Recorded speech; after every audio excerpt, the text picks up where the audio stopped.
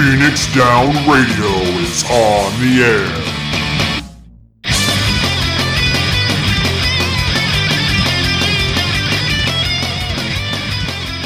Welcome everybody to Phoenix Down Radio, episode number 100 and why? Oh, that's why we're not showing up. 162, I believe. And there we are. There we go. Click the button, Klaus. I forgot to pop out the Discord video. So there we go. Now we're in there. This is what happens when we're too busy trying to troll Sarah pre-show. This is why you need to tune in live at twitch.tv/Phoenix Down Radio when we do the show. Hear these people be horrifying straight bachelors. I'm your host, Plus Nightbringer. Joining me is the birthday boy, Ser Timono. Happy birthday, Ser. Oh, thank you. And how have you been, sir? Not too bad. Like, today was a pretty quiet day, but most of the stuff that I'm planning to actually do is on the weekend. Some friends are doing a beach bonfire, and they made a cake for me and the like, so I'm looking forward to that. Very nice. Also, nothing can be worse than the one I had 2 years ago, because my birthday was the day that everything closed down in 2020. It is going to be hard to be worse than that. Not impossible, and I do not want the universe to attempt to prove it, but difficult. Well, it can't be all that bad. You get to spend it with us. Yeah. Here doing a podcast. We're going to be playing some video games a little later on in the show. A little Chocobo GP, which was just released end of last week, I believe. And, sounds about right. We have some a lot of game and community news to talk about. But first, I want to say a huge thank you to our Patreon producers, Nick Nar, Aurori, and Tibiant. What have you been up to otherwise since the last episode, Sarah? Trying to remember, like, honestly, part of it is that for the library, my department went back to in-person stuff, so everything's just been kind of a blur from that. I am not actually sure the last time I logged into FF14. Oh, really? Yeah, there's just been a lot happening. It turns out that when you're full-time, they expect you to work like every day. How dare they? The worst. Completely unreasonable. And then there's me who just, a couple weeks ago just started working the majority of time from home again. So that's kind of nice. In fact, I got to work today from home, even though, I have the next 2 days off because I'll be going to Anime Detour tomorrow. I am so excited. I have been waiting to go to con for 3 years. And it's just been such a long time for all of this. Mm-hmm. Unfortunately, I learned that one of my favorite things about Detour, the con suite, is going to be closed, but for good reason. Because of the whole COVID's still a thing, and there's still mandates in place. They need to be very careful when it comes to public spreads of food and things like that. So. Oh man, you thought con crud was bad before, right? But I mean, we're going extra prepared this year. We're bringing lots of vitamin C. We're bringing hand sanitizer, masks, bringing lots of water.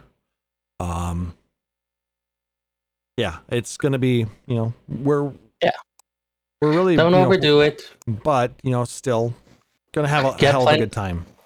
You know what helps your immune system? Getting enough sleep. Who wants to do that when you've got all night anime watching parties and room parties and things like that? I mean, fair. A lot of people have not had the opportunity to socialize with their fellow geeks. Like I said, the last time we did this was 2019. So, I mean, there's a lot of catching up to do here, Sarah. I get it. Just like, don't overdo it. But Take care of yourself. Sleep, shower, and stay hydrated is the biggest thing that I'm going to be making sure to do. Everybody else who's going to conventions coming up in the future, please make sure to do the same. Be safe. Which, I mean, good advice in general. Mm-hmm.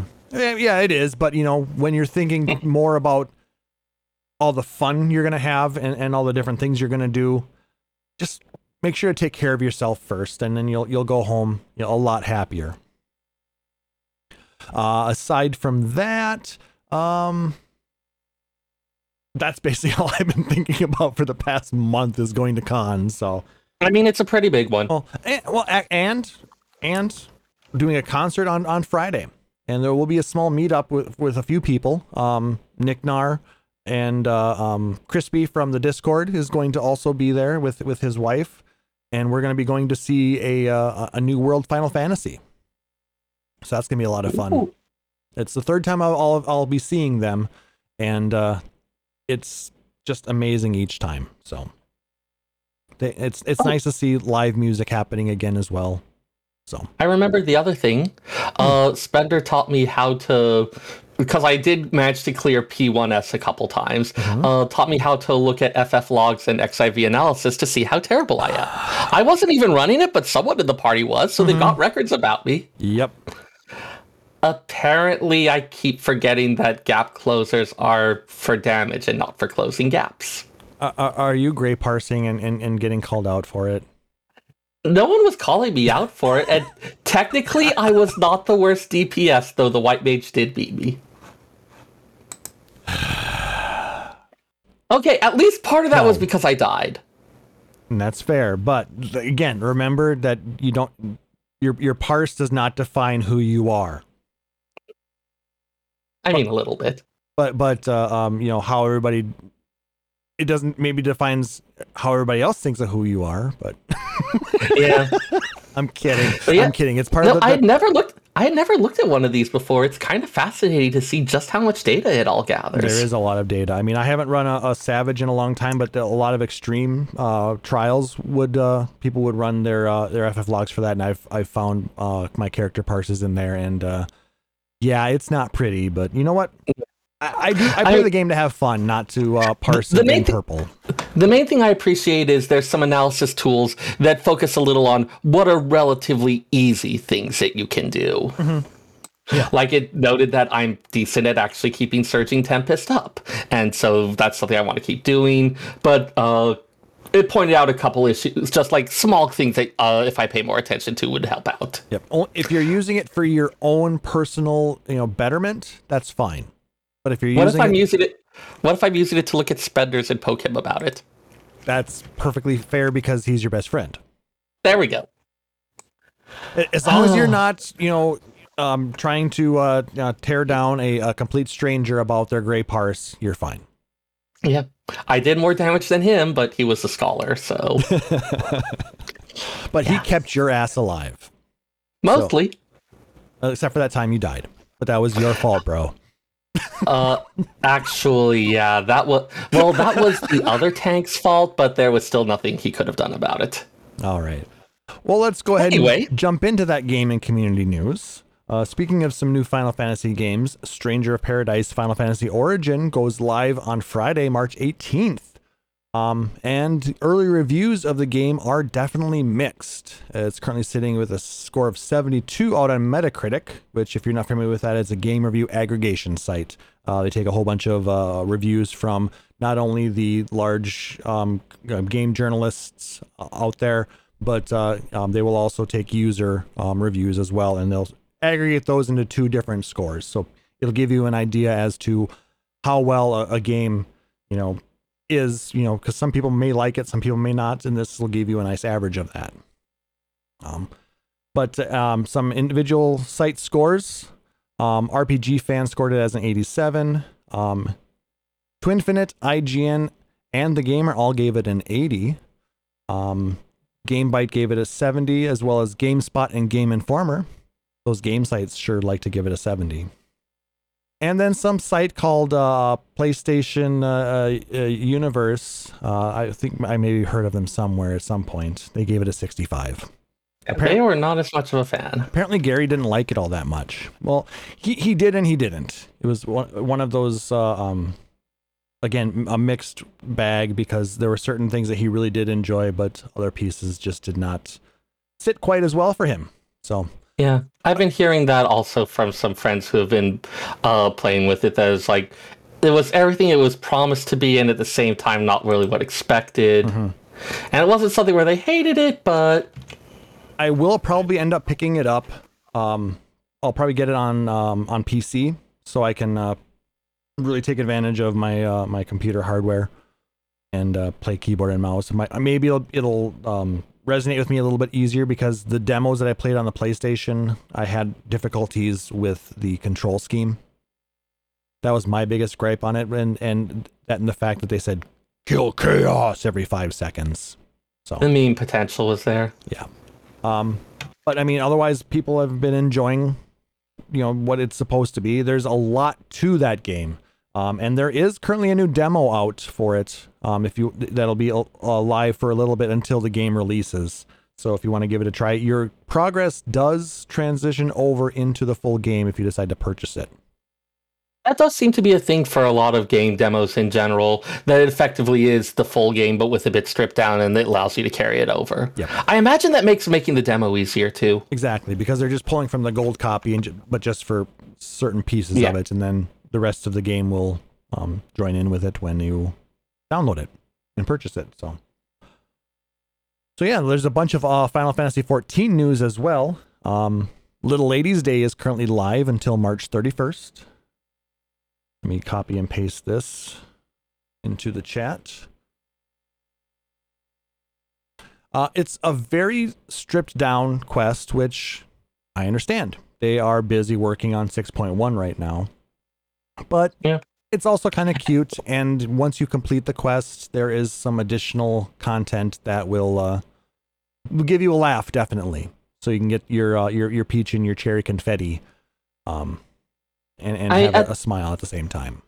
We're at the point where we've had these events repeat enough times that, like, the fact that they do have a original story and little thing going on with it each time is reasonably impressive in and of itself. At a certain point, I'd just run out of ideas of what to even do with it. I agree. It is, but like I said, it's just very simple. You have just a real quick quest. You talk with some townspeople. You do a fashion show. And then you get yourself a little crown. And then you're done. So takes just a few minutes of your time. So if you're one of those people who has to do everything, just get her done. It's not so bad. I do appreciate not having quite as many insane demands on my time. Yeah. I mean, not every event has to be like the what's this? The Moonfire Fair, where you have this, elaborate jump puzzle that you run through, and I appreciate that there are some that are a little more elaborate and involved, but I also appreciate that it's not all of them. Yep.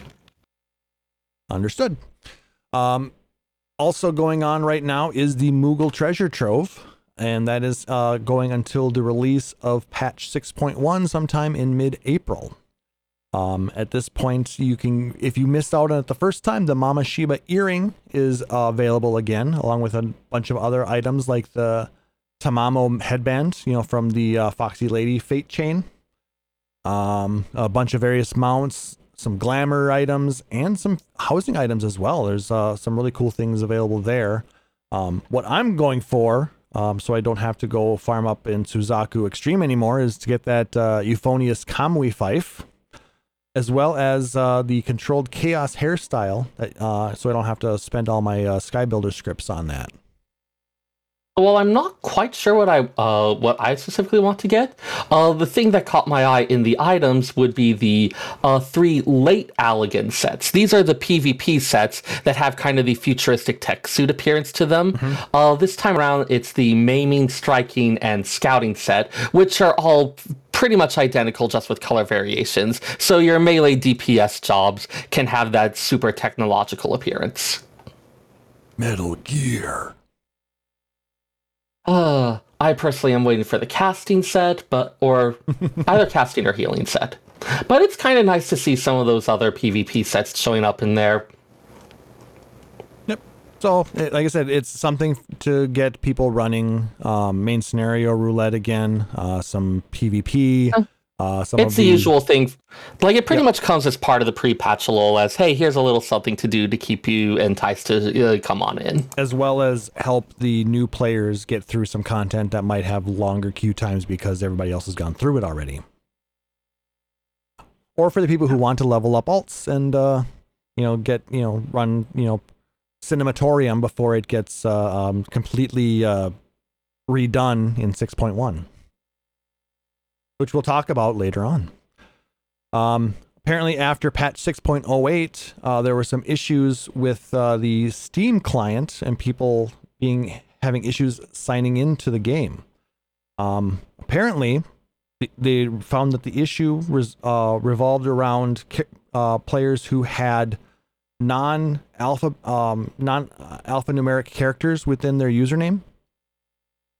The system was not designed to handle that, but they found where they could fix that and have since patched it, so people can now get signed in. So if you are a Steam user and we're still having issues, you should be good to go now. If not, let them know, but sounds like they've gotten a lot of the major issues taken care of. Yep. At one point, the temporary fix was to change your Steam username so it only contained alphanumerics. Well, I mean, Steam names, you can have a lot of random character sets in there, so. No, absolutely. Like, it's designed under a different type. Anyways. It's just kind of odd that that would keep people from being able to sign into another system.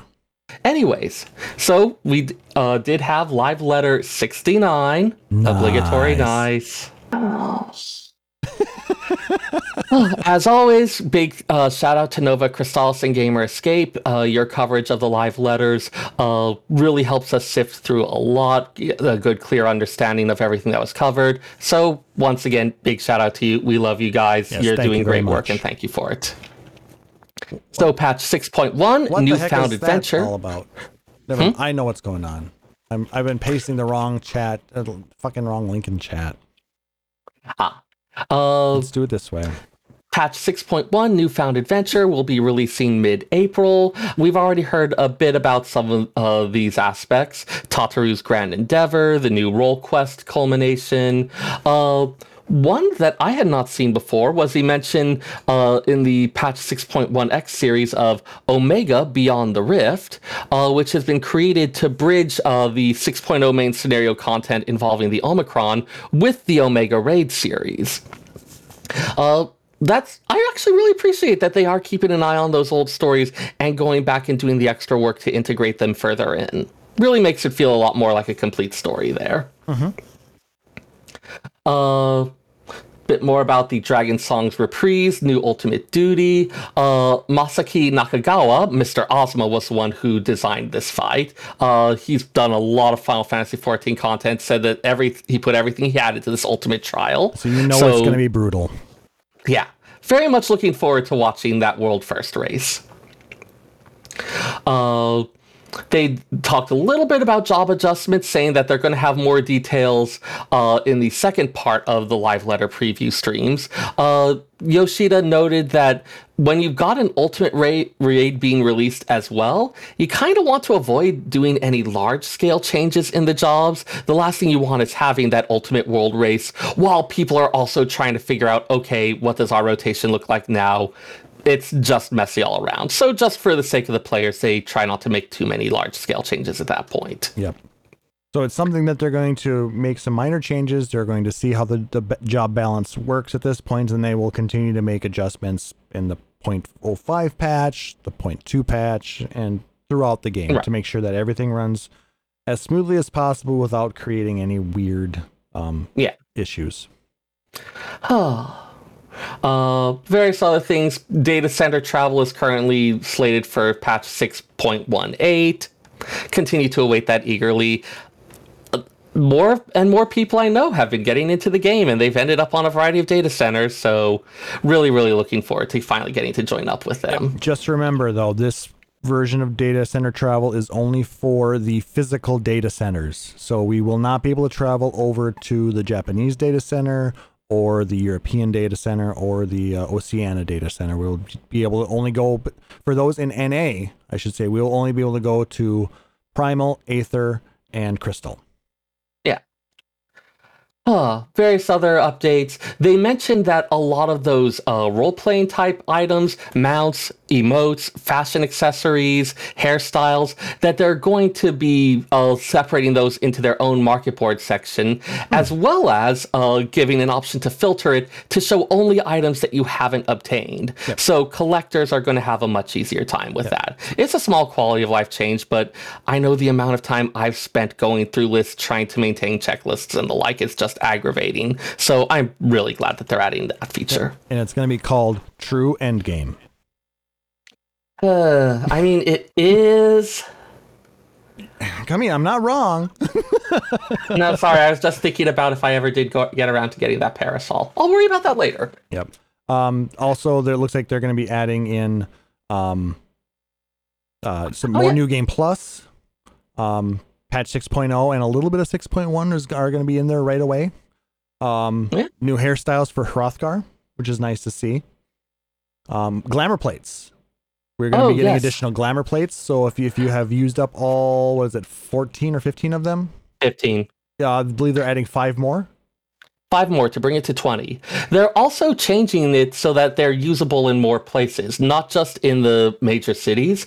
It sounds like any sanctuary location, so any of those safe locations around in Aetheryte, you'll be able to use glamour plates. Because how many times have you gone and teleported to a location because like an S rank popped, and you realize when you get there that you're on the wrong job, so you quick change, but the glamour plate that was assigned to that doesn't change with you, so you look all kinds of wonky. Yeah. Come on, glamour is true endgame. You got to look good. When they know what the people ranks. want, and what the people want is to be able to wear the appropriate costume at any time. Exactly.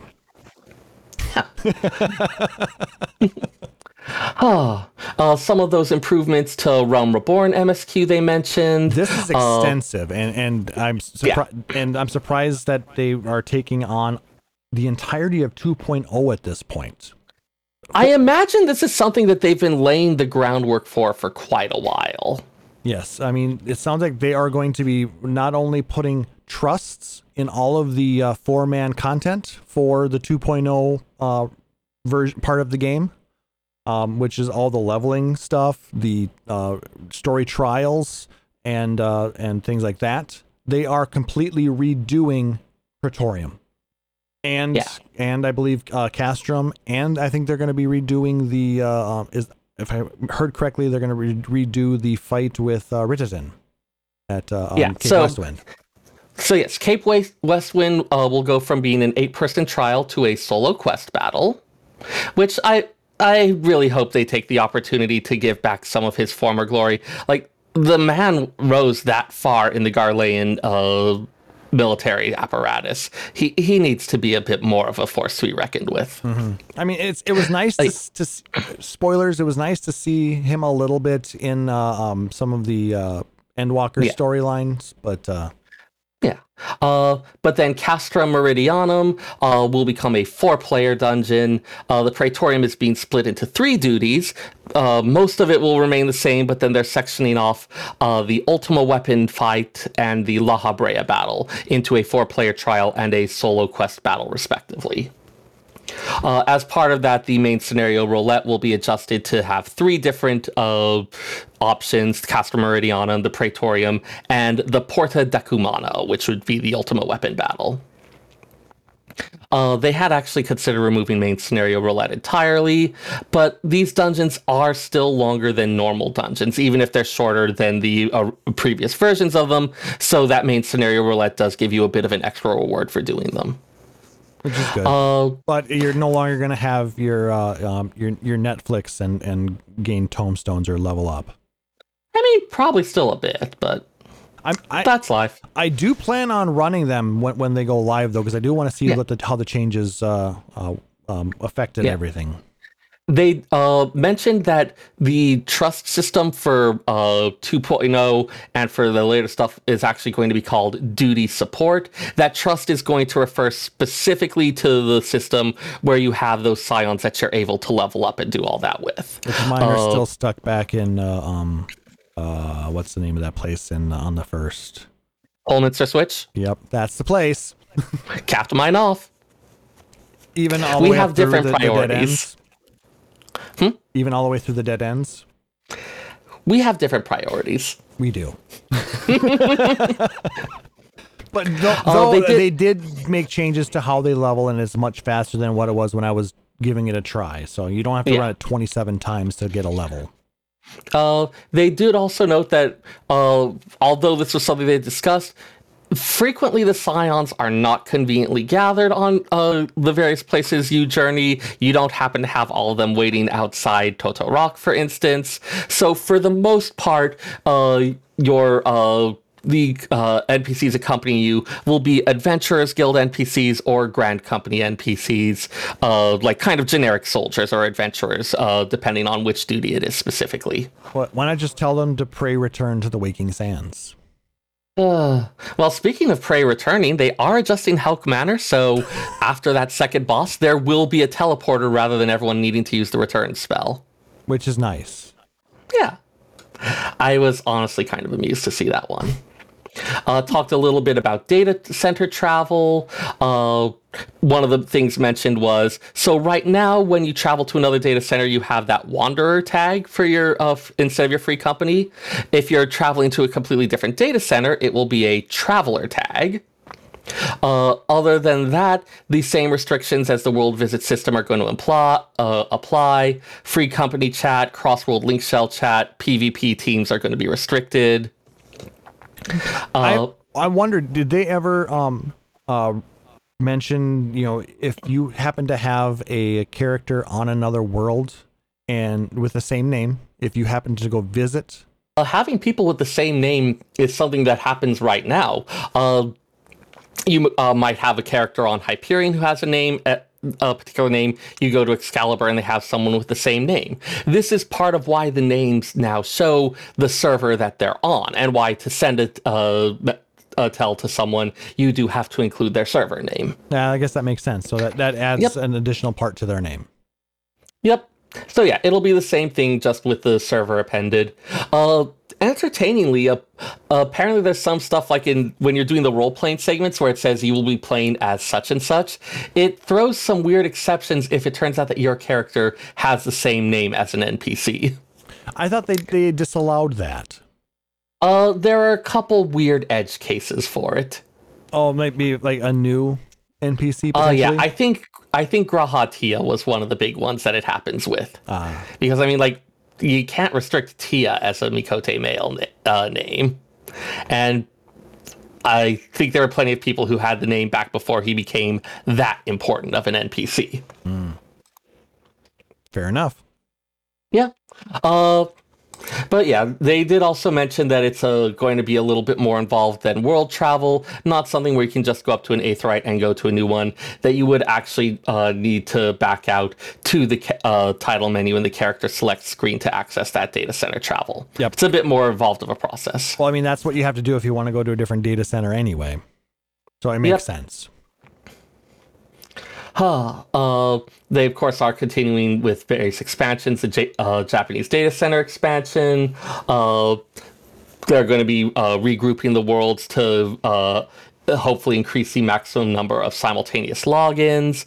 I haven't had well, I mean, I haven't tried to log in the past few weeks, but even before then, I wasn't seeing as much of a queue when I tried to log in, but Japanese data centers might still be seeing a bit of that.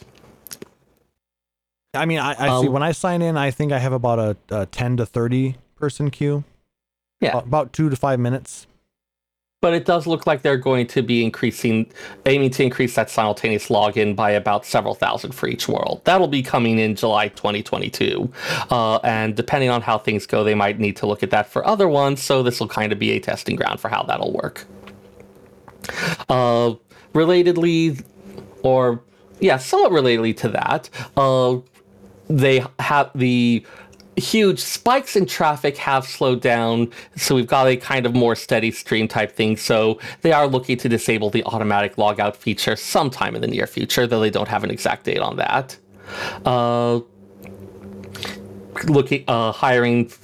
Doing some more hiring of French and German translators, so it looks like they want to improve a bunch of other little small things like that. And yeah, they close by emphasizing that patch 6.1 is going to be starting a new adventure. There'll be more information about that in the next live letter, but they really want to emphasize a lot of that excitement, that drama, and that kind of returning to those adventurer roots. So something to look forward to. Very cool. All right. But we don't have to wait until April to have ourselves a little bit of excitement, because just about a week ago, we had the release of Chocobo GP, which we're going to be playing and talking about a little bit tonight. And I'm currently in the middle of getting the friend lobby set up right now. So thank you to everybody who is going to be joining us tonight. We're going to have Chili, Nick Nar, and Ravenheart joining in this. So I'm just getting this set up real quick here, and then I will switch. I'll talk a little bit about some of the specifications while you're getting that set up. So it has been released for the Switch. There's 2 variations. There is the full game, which is a standard retail product, $49.99. That gives you access to all of the different modes of the game. The large-scale 64-player tournaments, local multiplayer, and multiplayer with online multiplayer with your friends, all those different game modes. Even within that one, though, there are some components of the game that require in-game currency to unlock. As usual for this type of thing, there's going to be 3 different currencies. They have the premium currency Mithril, which you can earn some amount of a little bit at a time. You can also purchase directly with money. You have Gil, which is obtained specifically through Chocobo GP mode. That would be the large-scale 64-person tournaments. And you have tickets, which are obtained in a variety of different modes. Yeah. Usually with systems like this, the way they structure them is to encourage people to play certain types. For instance, you want to have something that incentivizes people to play Chocobo GP so that you don't have as much trouble getting up to the 64 players necessary to have a tournament. Side note, who was the developer that did... we talked about their name earlier. Arika. They previously worked on titles such as Tetris 99, Pac-Man 99. Pac-Man 99. So they do have experience with these types of large-scale multiplayer games. In addition to that, there's also a light edition, which is a free-to-play version. That one does not have quite as many of the game modes. It does include the storyline mode, as well as time attack, seasons, and custom races. It does let you play in Chocobo GP mode. It also allows you to play in local multiplayer, as long as at least one person in your friend group does have the full version of the game to act as the host. But unfortunately, and what's kind of a bummer for me tonight is the fact that since Sayre has the light version, he is not able to join into an online friend group. So, but he's going to be our color commentator tonight, and watch as we go through the. I was able to set discuss up a little bit of the mechanics as well. So what I've set up is a custom 8-race circuit with random maps. Right. I've set it to kind of on the beginner mode. There's 2 different modes of this. There's the beginner mode, just kind of like the 50cc if you're used to Mario Kart. Or there's also the master mode, which is kind of more like the 100 or 150. So I'm just waiting for Ravenheart to be ready, and we will start our first race. It is very similar. I mean, if you've ever played a kart racer like Mario Kart or the like, this is, very much going to be in that vein. You have your different race types. You have power-ups on the field. That said, they did take a little bit more, added a little bit of Final Fantasy flavor to it. There's a lot of Final Fantasy flair in this. We'll see that as we actually get racing there. Raven, don't worry. I was watching Klaus, and it's not like he's a shining star here. I suck at this game, too. But you know what? For all of its downfalls, there's still a lot of enjoyment that could be gleaned from this game. So let's. There's a couple different aspects of it, and we'll get into some of them. But it looks like we're going to be starting off with a rift through Interdimensional Rift Omega. I am not getting the audio, by the way. How about now? I think I know why. Give me a second here. Yeah. And this would be for the Final Fantasy V location. So, of course, we have the crystals scattered throughout, the large trees. Oh, it looks like Klaus just got hit with a Doom spell, which requires you to attempt... Oh, nice move there. Which requires you to work quickly to try to shake it off, or else be hit with an instant death attack. Quote unquote. Yeah, no one ever actually dies in this, but now for those of you watching on the stream, you'll notice that when Klaus picks up an item, that it actually has 3 different little item slots, and that sometimes those slots... I almost hit it again. Oh! Yeah, those slots will sometimes combine. The item system in this one is called the Magicite system. As you collect those eggs, you get different spells rather than specifically items. One of the big points being that your spells can upgrade depending on what types of eggs you grab. Some of the eggs will guarantee upgrade a spell if you have one. Others will start you with a level 2 spell right away. So you might have a fire spell, which throws a fireball at an opponent, and as you upgrade that to the level 2 and 3 forms, you get a more powerful version of the fire spell. That may be a larger ball, may move in different ways, may do a lot more damage or knock people out for longer. So there's a little bit of strategic element in terms of determining whether you should be using an item right away, or whether you want to save it and try to upgrade it into something more powerful. You'll also notice at the bottom left of the screen, there's a Chocobo head-shaped gauge that is slowly filling up.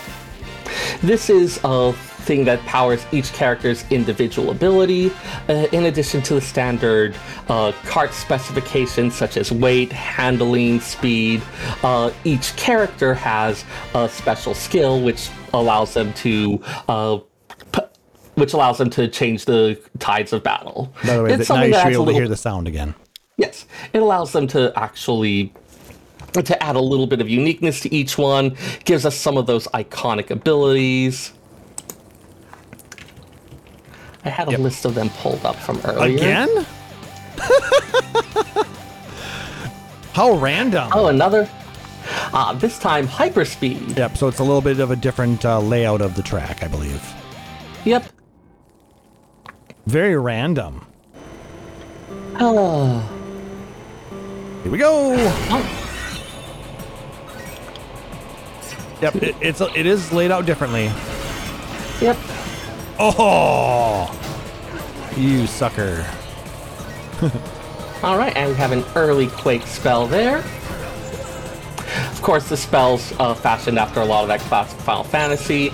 You've got attack spells like Fire, Ice, and Lightning, as well as Arrow and Quake. Some of those utility spells, such as Magic Barrier or Warp. The Warp one is a really interesting one in that rather than just jumping you forward, it actually creates a set of portals on the track that anyone can use, and that it's possible to enter the exit portal and be flung backwards along the track. Which is really crappy when you're trying to do good. Yeah. It's a method that adds a lot of unexpected elements to this. And it makes it actually quite fun. Plus, then you get to do this. All right, and I see you've gotten yourself a Bahamut summon. Yep. So basically, it's like the Bullet Bill in Mario Kart. Yep, turns you into Bahamut, lets you charge forward without being hurt.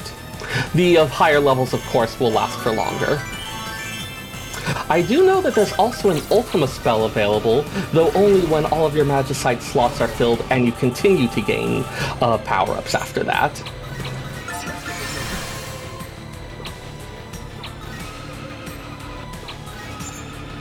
And as Sarah was talking about, you can upgrade your spells. As you see, I have a level 3 warp or speed boost, which then also gives me another random spell that I can utilize. And then I have my my power up that I used right across the line. Brutal Quake on Ravenheart. Sorry, Raven. Cruel. Sorry. Cloud, of course, riding his iconic Hardy Daytona motorcycle. Yeah, the Cloud is available through the season pass.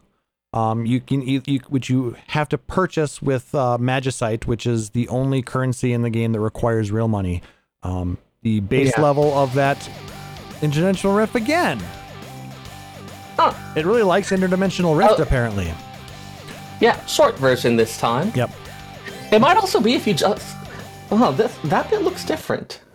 Interdimensional Rift Alpha? Is that different? But anyway, you can earn some for free. The issue with that is that can expire. Yeah, so to go into a little more detail, this is actually a common trend we've been seeing in a lot of mobile games, where they'll have a battle pass or something similar, a period of a few days or several weeks, where you are earn points by playing the game, and as you earn those points, you get rewarded with various prizes. There'll often be 2 tracks of prizes, one that's available for free, and then a second track that is only unlocked if you spend the premium currency. In this case, of course, you do earn some free mithril, so theoretically it's possible to access that, but generally you can't consistently get the bonus track without needing to pay real money at some point. In the current season, Squall is available as one that can be gotten with Gil, so Gil earned from playing the 64-player mode. Cloud is available only on the premium season pass track, which again, you can use the free mithril for this, but it's not something where you can necessarily hoard it waiting down the road for other characters to show up. I forget the exact time frame. I want to say it's something like 90 days. And they made it sound like it's something that'll be available again. Yeah, that is always one of the concerns with this type of time-limited content, whether there'll be another chance to obtain it. I mean, if I was someone who came to the Final Fantasy series and then was told, hey, you can never get Cloud because you weren't playing this game when it was first released, it'd be kind of annoying. Disappointed there. Yeah.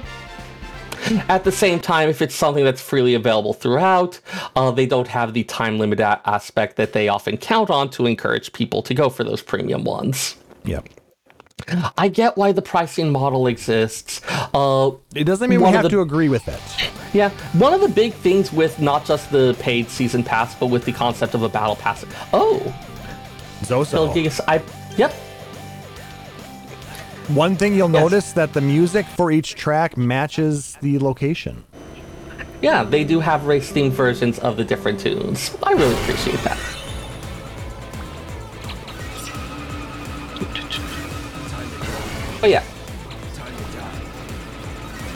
But yeah, one thing that I know doesn't necessarily get discussed as much is that even with any type of battle pass thing, not just the season pass, one of the goals is to have it where you're playing a bit each day, where you're a kind of a repeat visitor.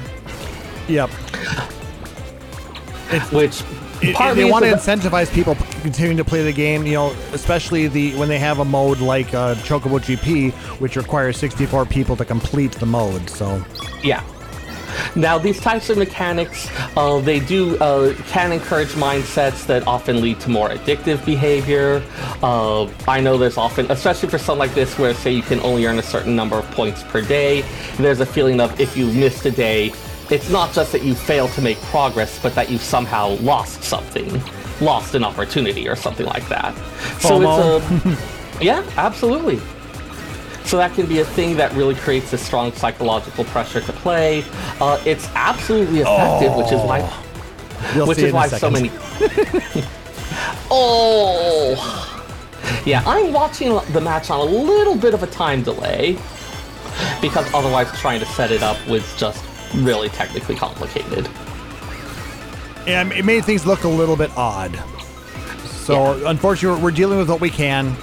Technical limitations, technical difficulties. Please stand by. Yeah. Got yourself a nice magic barrier there.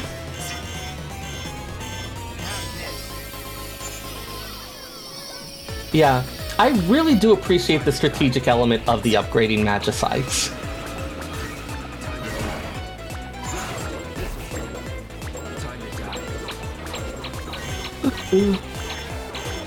Like, that is the bit I feel that... Like, otherwise it feels like a reasonably standard racer, but that's the bit that turns it's like, okay, there's an interesting strategic element here. The bit of, like, a lot more reasons why one might choose to hold a spell and use it at a later time.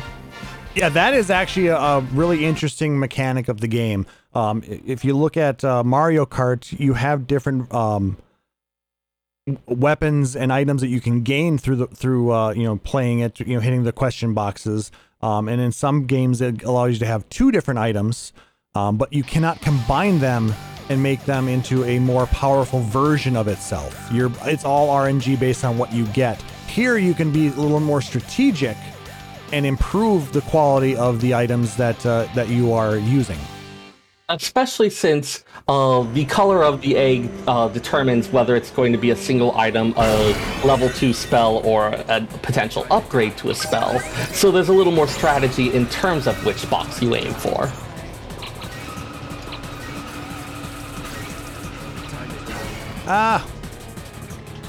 Went a little wide there. I get why they have a lot of these systems, and I mean, so having some type of kart racer, especially when is this actually Square's first foray into this style of game? I don't know.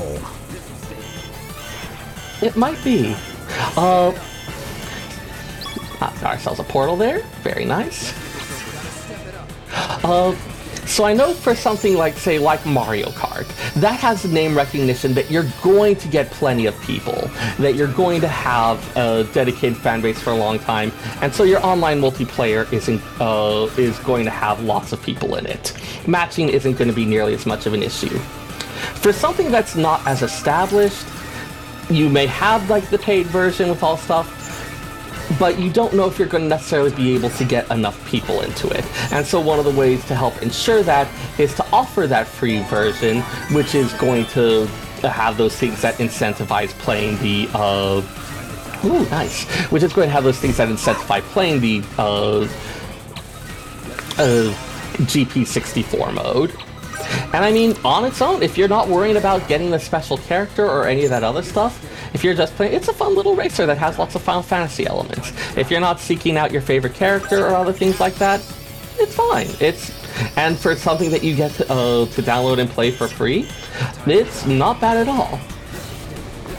So like, I understand where all of those different decisions came from. Yeah. That one was a fun track, I have to say. The way that the corners worked with sliding on that one, it actually felt really smooth. Okay, there was a Chocobo racing game on PS1, Chili reminds us. Okay. So like, how many generations back? Long time ago. It's not nearly as much of a franchise. At least I finished in front of Chili that time. But Nick Nar is still a lot. He's doing a lot of Chocobo GP, the actual 64-person races. So yeah. So I can understand you want to make sure that the people who are buying the game, that you're providing them something that isn't going to. Did you get? You got this time. It's the long version. How many tracks have you unlocked? Apparently not enough. Well, actually, I've gone. I'm in part 7 of the story, or chapter 7. So. Yeah, I saw you racing in Alexandria earlier. Yep.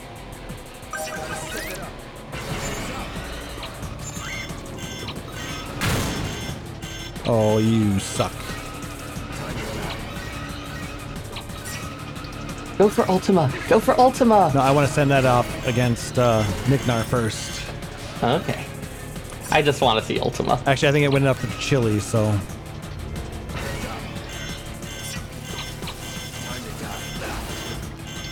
Oh, yeah?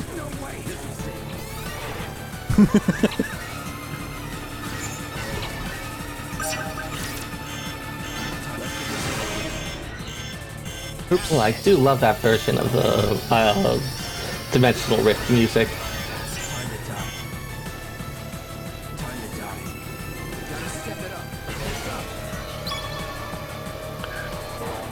Yeah, I know you've mentioned a couple weirdnesses with the controls. And I'll get more into that once we're done playing the game. It is difficult. Maybe not while to you're in the midst of discuss. racing. Oh.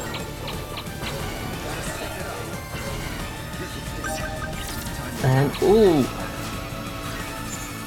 we've got quakes all over the place. Reapers flying right and left.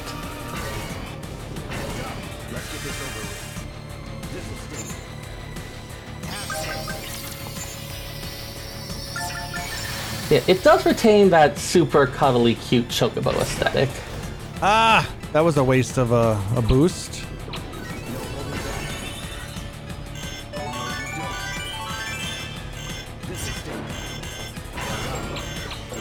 Yeah. Some of these spells, of course, allow for some really interesting combinations.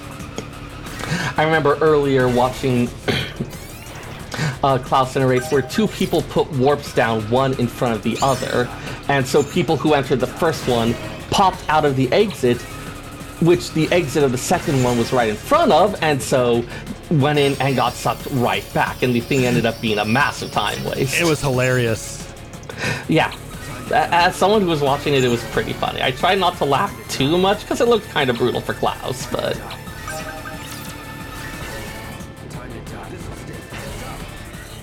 Unfortunately, Nick Nar was way too far ahead for me to catch him. Damn, Nick Nar. You're good at this.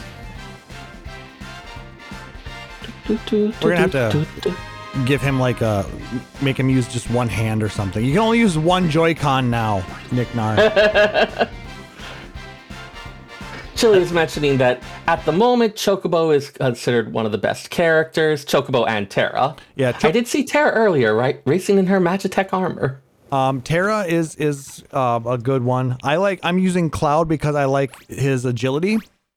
But yes, Chocobo is probably the most well-rounded. Ooh, the big bridge. Yes, the short version. How big a bridge can it be if it's a short version? Well, there's multiple bridges or multiple parts of the bridge. This is actually a very fun track. I would expect no less for the big bridge.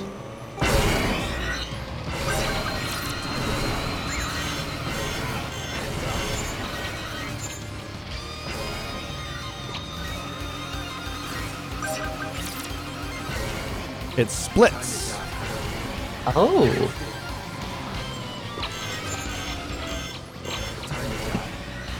That's one of and the, we can see. one of the things I like about this one is the fact that it is, multiple paths. And you can see X-Death's castle in the distance. Perfect.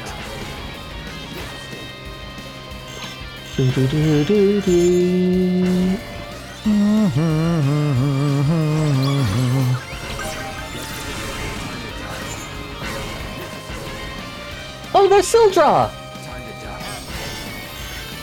Yeah, I actually have the heads. Oh, Fork Tower!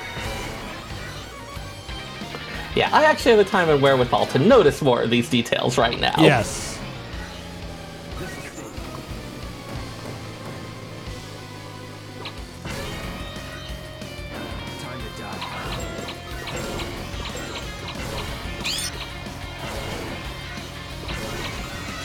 I'm just trying to catch up to Nick Nar.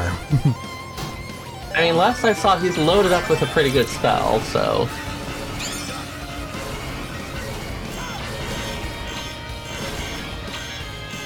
Yeah, those crystals that you're picking up, in addition to enabling your speed, they also do fill a gauge that lets you work towards those ticket rewards.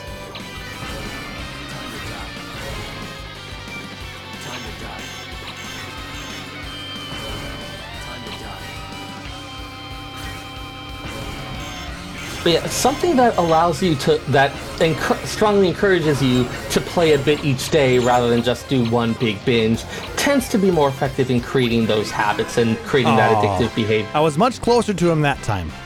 Yeah? Oh. as you can see, the game actually is fun. Yeah. It's a good time. I hope that you're all having fun, watching it. Listening to me commentate on various aspects.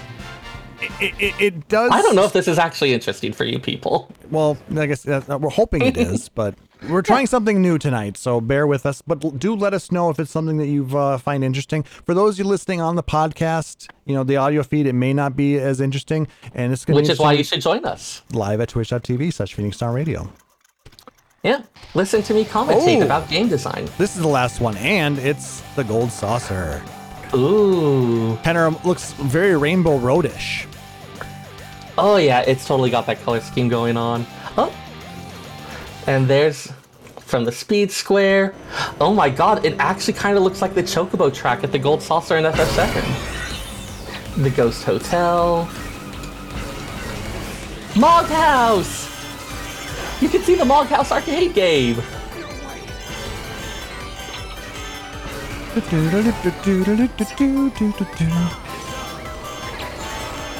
Oh my gosh, there's little references hidden all over there.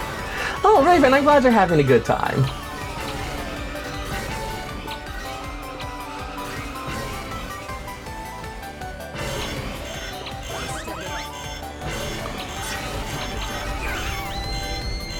Oh, we both got hit there. Oh, big fire wave! That's Ifrit's. Ah! So now we use Oh! this. That's why I said it kind of gives Rainbow Road vibes. It wouldn't be a Rainbow Road type if you didn't plummet at least 4 or 5 times. Nice warp. That was lucky. Lucky? What are you talking about? That was planned. Sure it was. Oh, that wasn't planned. Oh.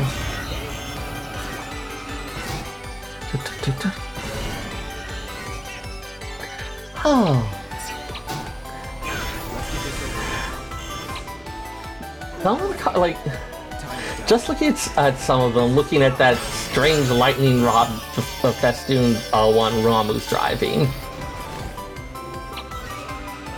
They're definitely keeping the aesthetic of the Chocobo games here. The entire thing has a bit of a goofy, silly feeling that's oddly appealing. Oh, that corner. Holy crap, that's evil. Oof. Oh, Manticoras!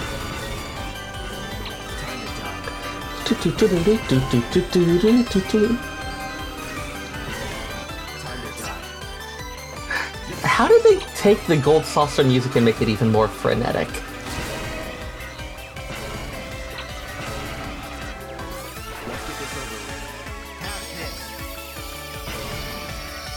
Boom!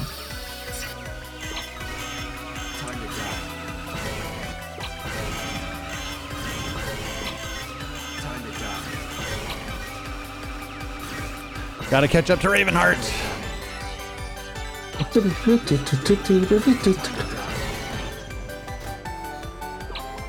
Oh, that was a nice warp that you used right there.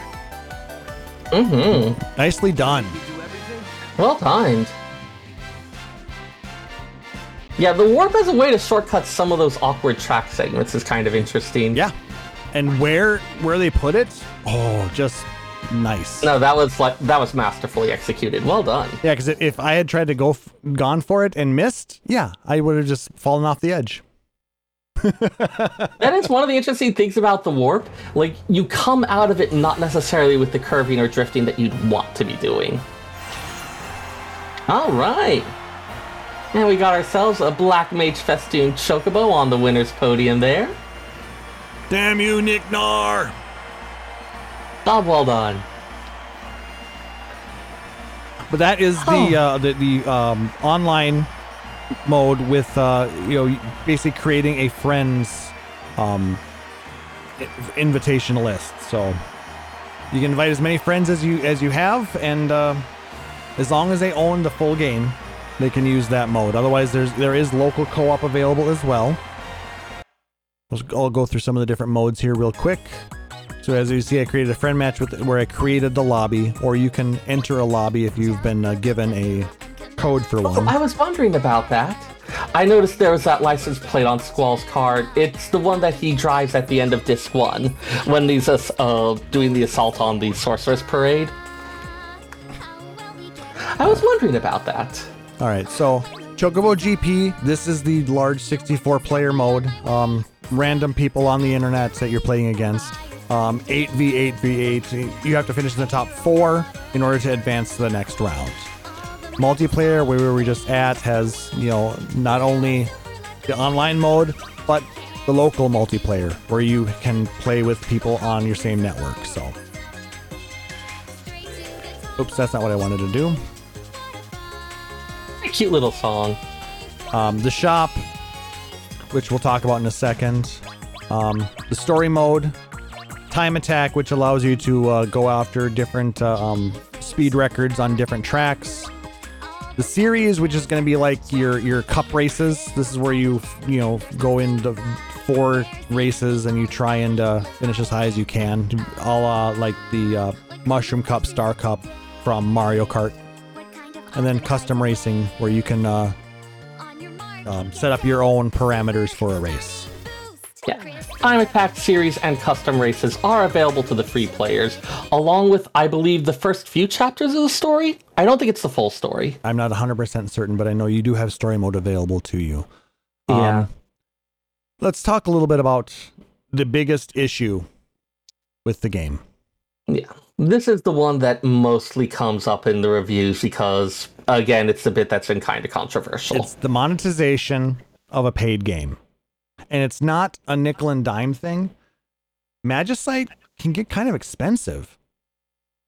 Yeah, right now we are looking at the ticket shop. There are, of course, 3 different currencies, each with their own shop. Ticket shop seems to be mostly, so you've got racers that you can unlock and then some of those cosmetics. Yep. The Mithril shop, sorry, not Magicite. The Mithril shop is the real world money variant. For instance, if you want to see how much it actually costs, you can go into the store. I'm not going to do that right now because it requires me to sign into my Nintendo account. I really don't want to do that right now. I believe it's $10 for 1,000 Mithril. I will actually go ahead and verify that. Is the rough cost of it. There is currently a promotion where you can get 800 Mithril for $7.99 with a bonus 800 Mithril for free. And then there's a 200 Mithril pack for $1.99 with a bonus 200 Mithril for free. So you're basically getting half price Mithril, so you can get 2,000 Mithril for $10. Yeah. Yeah. The cheapest one is $10 for 1,000 Mithril, so about $1 gets you 100. Mm-hmm. And then the most expensive pack is $82 for a little under 12,000 Mithril. Yep, they do give you some bonus the more you buy, but that's a lot of money. $84 it's a standard for this game. That one ends up being a collector's edition game.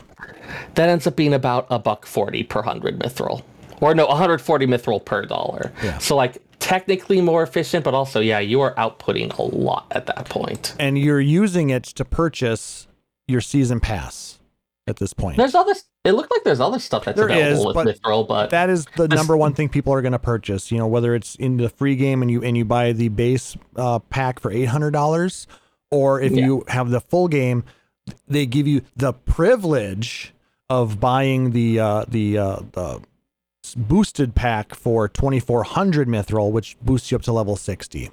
And yes, I did that.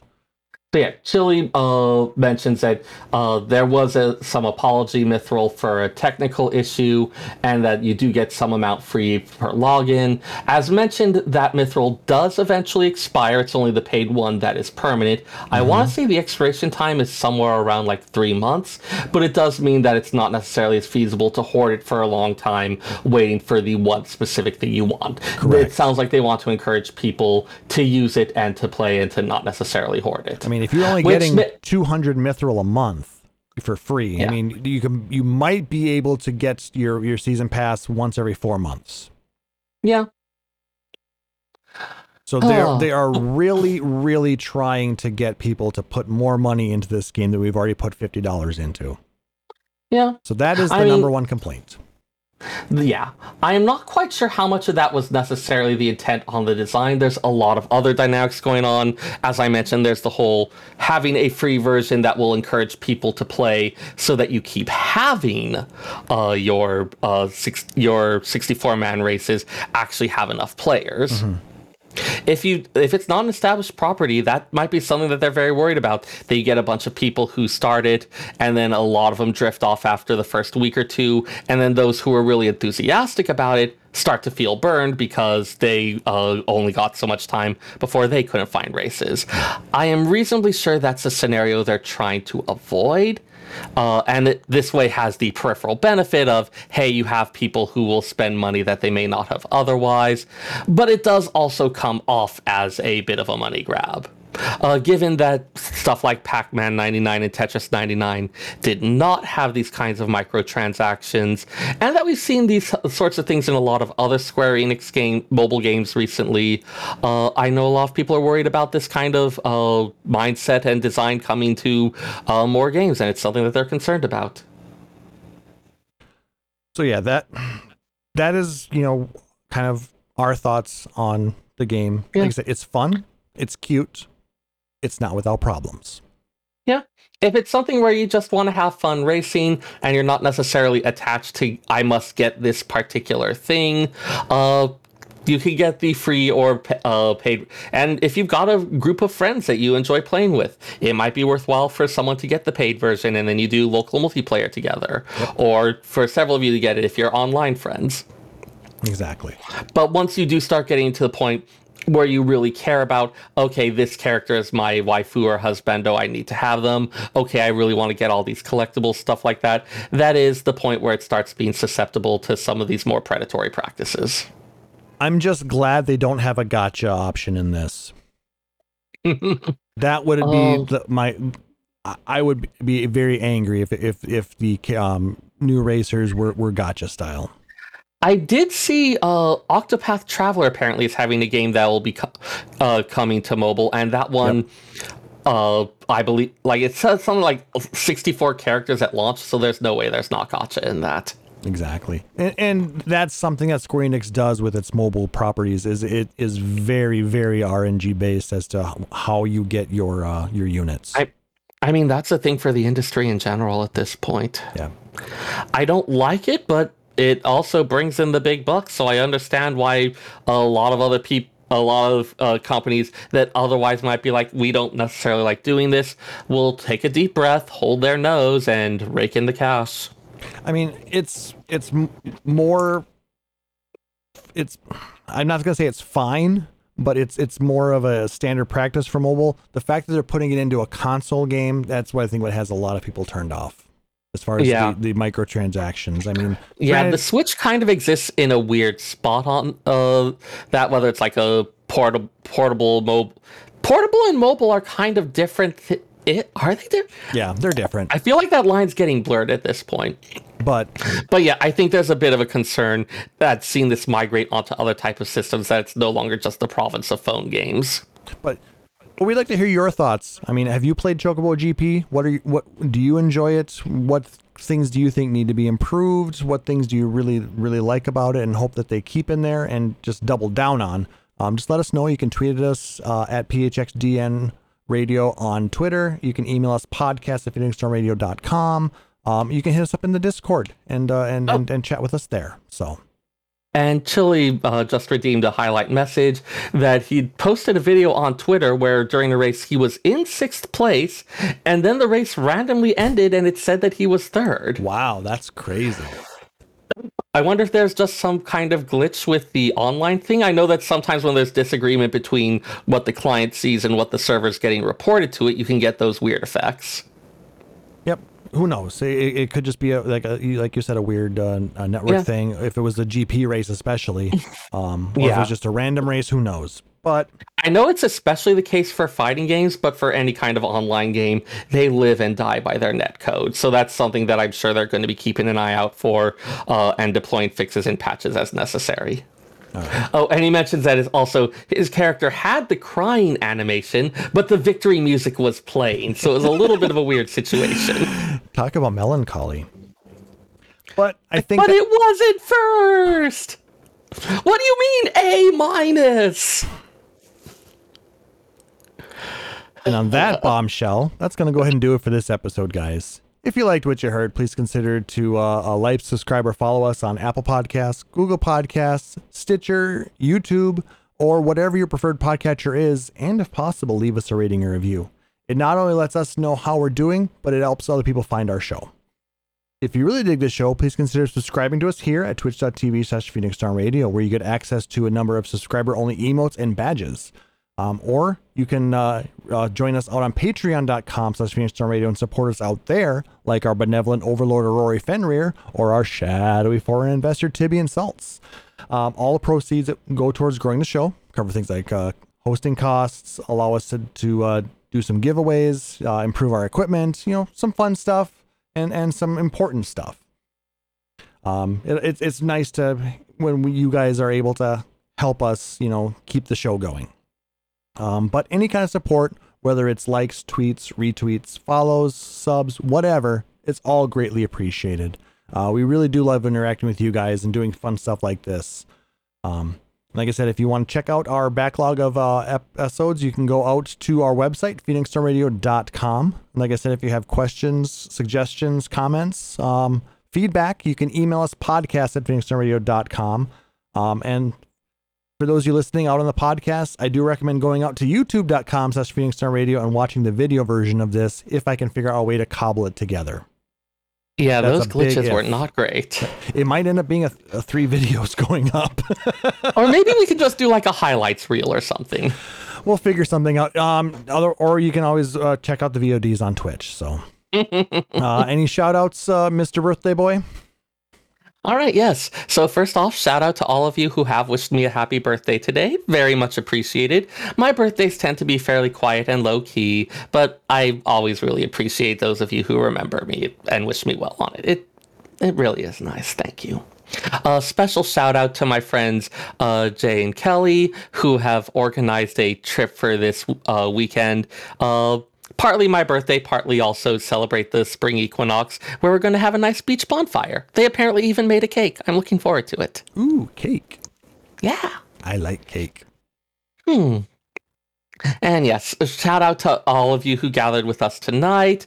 Honestly, doing the commentating, talking about what's going on, I had a lot of fun with it. Just getting to talk about whatever came to mind. I was having a blast. I don't know about you guys. New future for you? Dude, I'm pretty sure everyone already knows I like talking. Well, that's the reason why you're on the podcast. To shut me up. Woo! So yes, shout out to all you wonderful people. You can find me on Twitter at FF14Seyr. That's FFXIVSEYRR. I also regularly monitor almost any of the Discords that have a lore forum at this point. I've kind of just been stalking Anonymous. He knows. He doesn't mind. It's great.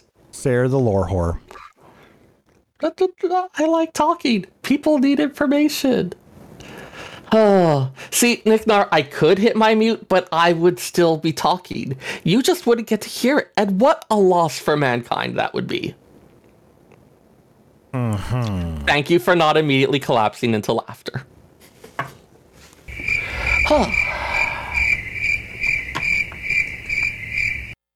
All right, I think that's about all I've got. So, Klaus, how about you? Shout out to the birthday boy. Again, happy birthday. I really hope you have a wonderful time celebrating with your friends this weekend. Shout out to Nick Nar, Raven, and Chili for joining me in the race today. I hope you guys had fun. I hope you guys enjoyed watching it. Shout out to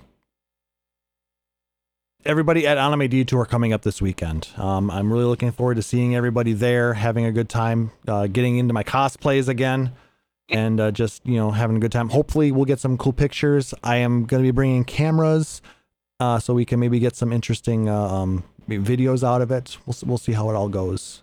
I've seen some of your back and forth in the Discord planning it, and I gotta say, I'm a little excited, and I'm nowhere near the place. Well, I mean, you should always plan on coming up sometime. Maybe once the world settles down a little bit. I do get more vacation time now. Exactly. So I should check if there's a cap on that. Anyway. And if you can, you'll definitely want to follow me out on Twitter at PHXDN_KLAUSS, where I will be posting some of the fun stuff from this weekend. So make sure to look for that. So for my co-host, Sarah Timono, I am Klaus Neibringer, wishing everybody a wonderful evening. Thank you so much for sticking around through all of the shenanigans tonight, and we will see you on the next one. Take care. Phoenix Down Radio is a production of PhoenixDownRadio.com and Illusion Productions. Final Fantasy XIV and Eorzea are trademarks of Square Enix. In-game content for Phoenix Down Radio is the copyright of Square Enix. Opening music for Phoenix Down Radio is provided by Guilty Gear Rock You. Check out the Metal Chocobo theme cover and many other music videos at youtube.com/GuiltyGearRockYou. Closing music for this episode is provided by Guitar Wanker 90. Please check out their full version of Matoya's Cave and other rock video game covers at youtube.com/Guitar Wanker 90. The views and opinions expressed in this episode are those of Phoenix Down Radio and its hosts and do not reflect the views of Square Enix.